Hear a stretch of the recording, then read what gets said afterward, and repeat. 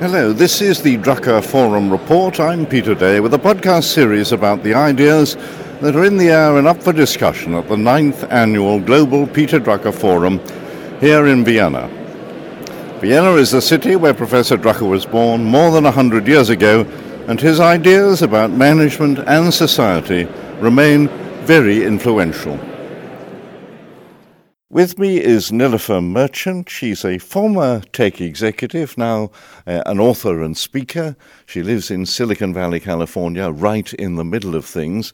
And she's been talking about the never-ending quest for human prosperity. Well, I was actually really trying to address the question of there is right now a tension of human prosperity and economic prosperity.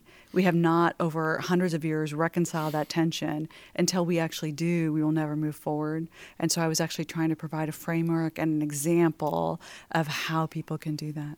Well, the tension sort of seems to be getting worse rather than better at the moment. We've had maybe a shattering of the implicit presumptions in America that as the nation and the corporations got better off, so would the workforce, with backlashes to that idea. There are big question marks about the business model that's been so prevailing for the past 100 years.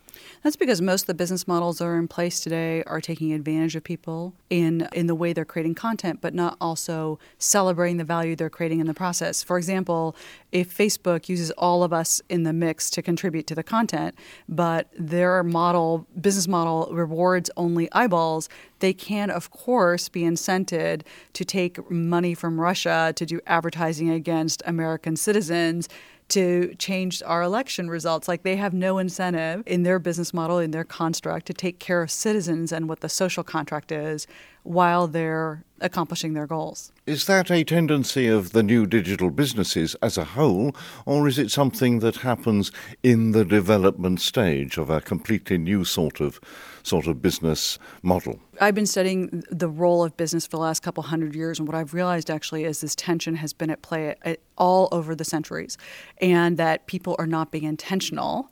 The business leaders, and I use leaders very loosely there in that sense, they're in charge, but they're not acting like leaders because they're only owning their private objectives and not also owning any kind of social agenda of what is the commons, what is our reason for belonging to one another, and we're lacking that, those champions in our society right now. So they make money out of presuming there's a coherent society, but they don't do very much to contribute to it? It's almost the barren stage, right, where you just come and take for yourself instead of actually understanding there is a king stage where you're responsible for your citizens.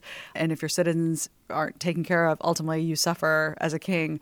We need a little bit more of that role. And most of the leaders, and most of them are young men, and so we often in Silicon Valley call it the bros. The bros have no sense of ownership as adults, sort of like, what is our role? They still act as if they're just young'uns running around with no responsibility to the whole. And you say that as a Silicon Valley person, because inside Silicon Valley there is one view. Outside, Silicon Valley seems rather weird and introverted and intense. But you're an insider. I am an insider, and I think that's one of the reasons I can call out my fellow Silicon Valley people and say, listen, we deserve better to do better. We deserve better as citizens, and we have a higher onus on us. We're helping create the social fabric. When we're connecting people, we actually need to own something in that process. I was going to say they have invented ways of empowering and enabling people, but they don't seem to respect what they've created. Here's the thing, right? Whose interests are being served? And if value creation is only defined as monetary value, then you're not celebrating the full range of value creation. Value creation, of course, is about the social fabric at all times, but it depends on whose advantage are you trying to serve. And right now, all the economic models of venture capital are funding 96% go to white men, almost all young, almost all out of Stanford, almost all CS degrees. You have a very strong bias towards bros who, by the way, are only trying to solve one problem. They're only trying to solve the problem of what did their mother once do for them. So you look at the food delivery services, the dry cleaning delivery services, the car delivery services, the book delivery services, and so on. Or, the fact that most of these young men could not actually socialize in college and actually talk to another person in the eye. So they built a social network.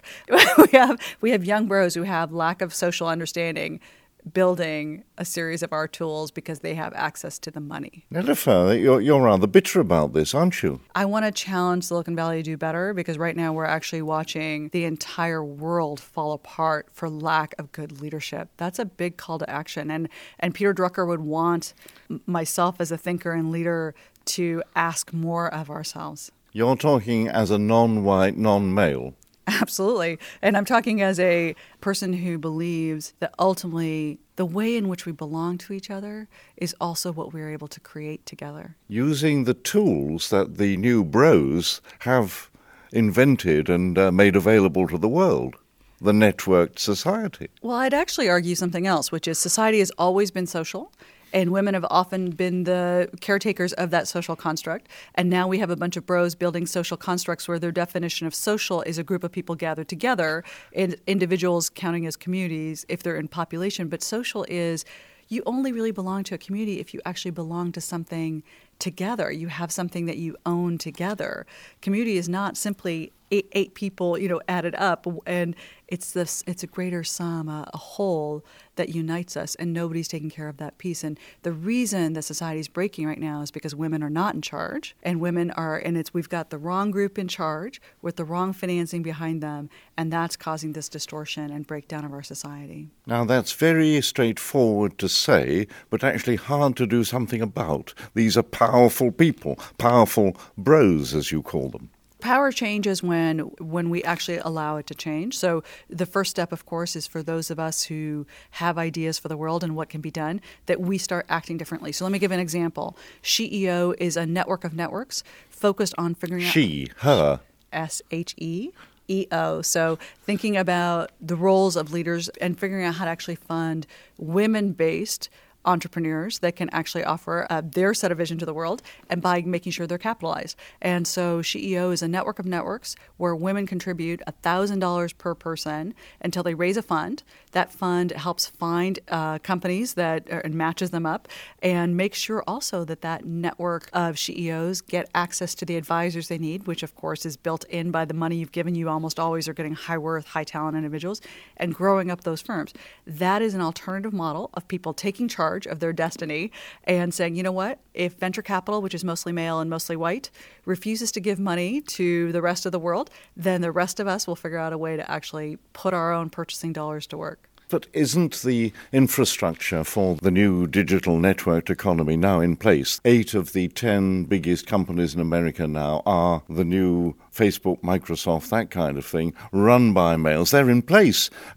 New women companies can't come along and shake that. This is a definition of the next 20 years, isn't it? What's happened in Silicon Valley over the last 40 years? So this will play out, right? So the reason that these current companies are in charge is because they've had access to capital, and the network has supported that. So now the question is, can a group of us actually take back the power that we actually know we have and the capacity to contribute, and build our own network and figure out a way to build the next 20 set of companies that actually matter, that hold a different point of view? But my point is that the future is already in place with these great big companies, and the kind of things that will come along, the new companies that will come along in the next 20 years, will not be as shaping of the future as are the ones already in place, using the cloud to get more and more powerful with their huge data flows, for example. I'll tell you, I was just at a forum, Thinkers 50, a couple days ago, and I happened to be on stage with Tom Peters. We did sort of a fireside chat, and I asked the audience in that conversation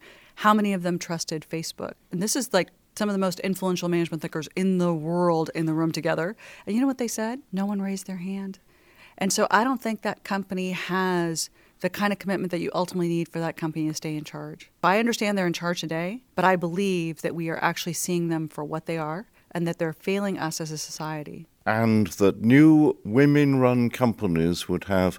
Tom Peters, you mentioned, he's been going on about the neglected role of women in business, in America in particular, for the last 40 years, to my personal knowledge. Absolutely. He's an absolute feminist and quite a champion. And what I'm actually offering is a set of solutions. I'm actually watching those companies that are being disruptors and trying to figure out how to help them go do that.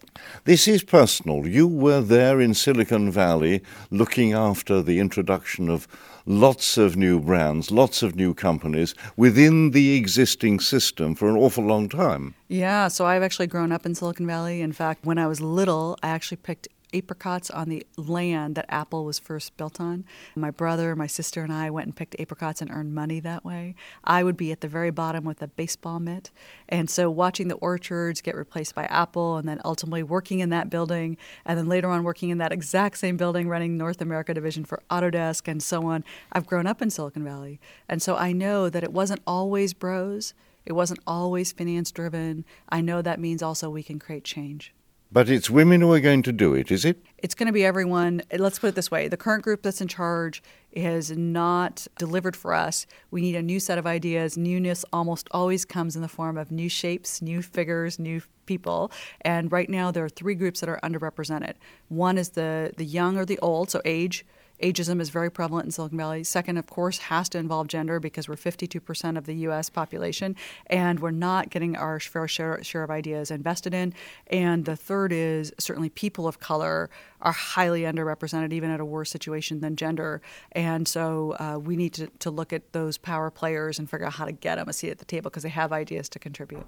Even though you are of Indian origins, are you? I'm born in India and raised in California. Even though the role of the Indian in Silicon Valley moved, 30 years ago, they were all backroom boys, and then came the 20 years later where every IPO had to have an Indian on the board. That was sort of the badge of success. So there has been some advancement, hasn't there? Funny thing is that group tends to be the group that assimilates. They're often called a model minority because they do assimilate to the norms of white culture. But we need a much fresher set of ideas. And the thing I've been working on for the last few years is really this thesis of onlyness, that each of us stand in a spot in the world only we stand in.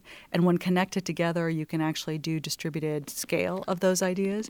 And I think right now, based on the research I just did, we're largely monetizing about 31% of the population and leaving out 69% of the population. Basically, a group of people are dismissed, not because they don't have good ideas, but because we first notice the packaging that idea comes in, and therefore can't actually even consider whether or not that idea has validity. And that represents the economic opportunity. That represents the upside. So it's not just a social good, which is, of course, important, but it's about the set of ideas and creativity and judgment and decision-making that we can enable with allowing a much broader set of people on board. These ideas of yours, did they develop over time, or were you annoyed, irritated, frustrated when you were working embedded in those big Silicon Valley companies? It's funny, when I talk about it, I think about it in the form of 3 books. So the first book I wrote, I was basically noticing that ideas could come from the janitor or the admin, and most often we were looking at middle management or CEOs to come up with it. And so that book was called The New How to close that gap between strategy and execution by actually listening to every party. Then the second book I come along, and so you'll see a theme here. Second book I come along and go, ideas can come from outside the perimeter of the organization. So of course you should break down those barriers and figure out how to actually monetize ideas from anywhere, because what if you could do that? And I showed 10 really solid economic examples of that.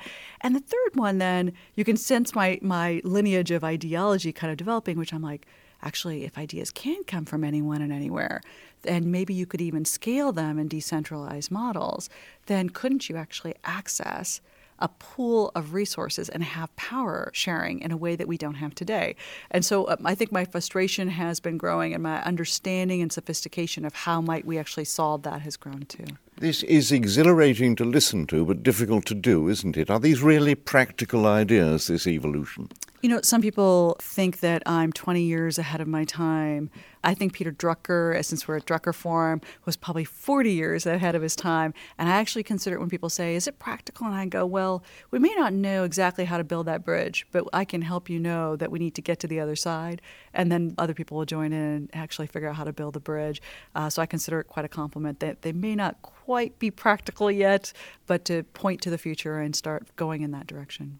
Meanwhile, there are other big sort of associated worries about the rise of artificial intelligence and the threat to jobs, the really big apparent threat from thinking robots rather than mechanical robots. That complicates the picture even more. For sure. And in fact, it's the reason why we need to tap into people's ideas. So I was just at a firm, 75,000 people there, And they realized a lot of their work is very manual. They're basically asking a lot of talented people to not apply their creativity or decision-making or judgment. And they said, what should we do about that given that AI will come? And I said, well, okay, so just assume the premise that every job that can and will be automated will be. So just, go.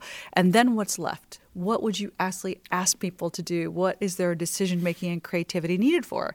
And everyone was sitting there stumped because what it would mean is a 75,000 person organization today might be 20,000, but they might do much higher value add things. And then the question is, what do we do with the other? I mean, there's an economic and policy perspective of what do we do.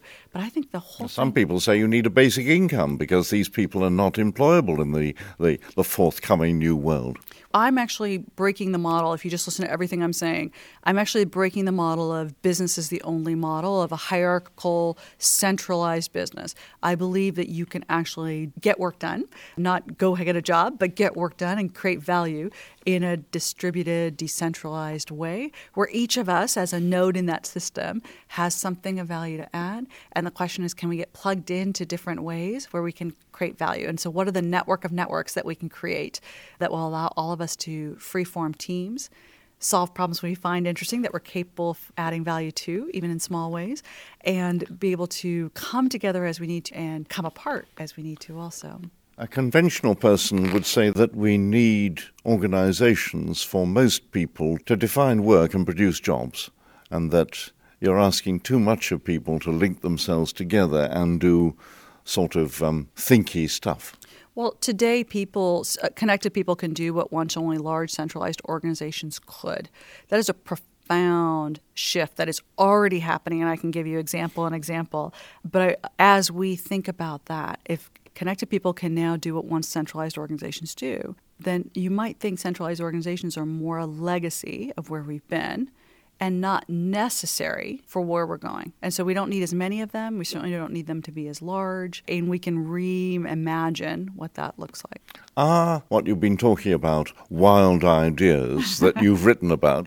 Yeah, so the example I was just talking about in centralized organizations really coming apart, I actually wrote that book with Harvard Business Review in 2011, 2012, and at the time I thought it was really obvious. It's 5 years looking back, and I'm realizing most people still are trying to see the implication of that.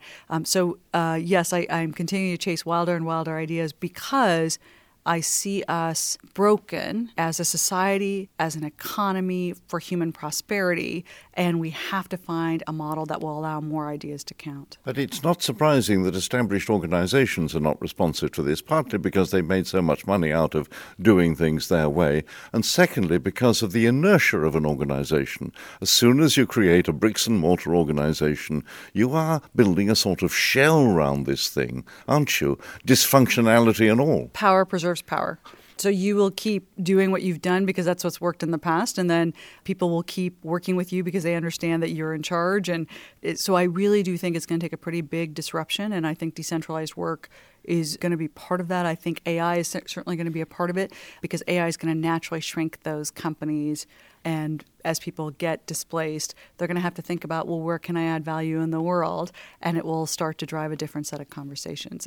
And hopefully we can manage that transition well enough where we don't have complete anarchy. But it's very hard to think about something as radical as this, a change in the way we work, a change in the way we live, because in that wonderful remark by the Canadian Marshall McLuhan, we see the future through the rear-view mirror of the past over and over again, don't we? It's kind of comforting and natural. For those of us who are thinkers in the world, we need to contribute our forward-looking ideas, knowing that sometimes people can't quite listen to us yet, but we're going to help build out that foundation of where we're going to go. How do you go down in the companies in the Valley?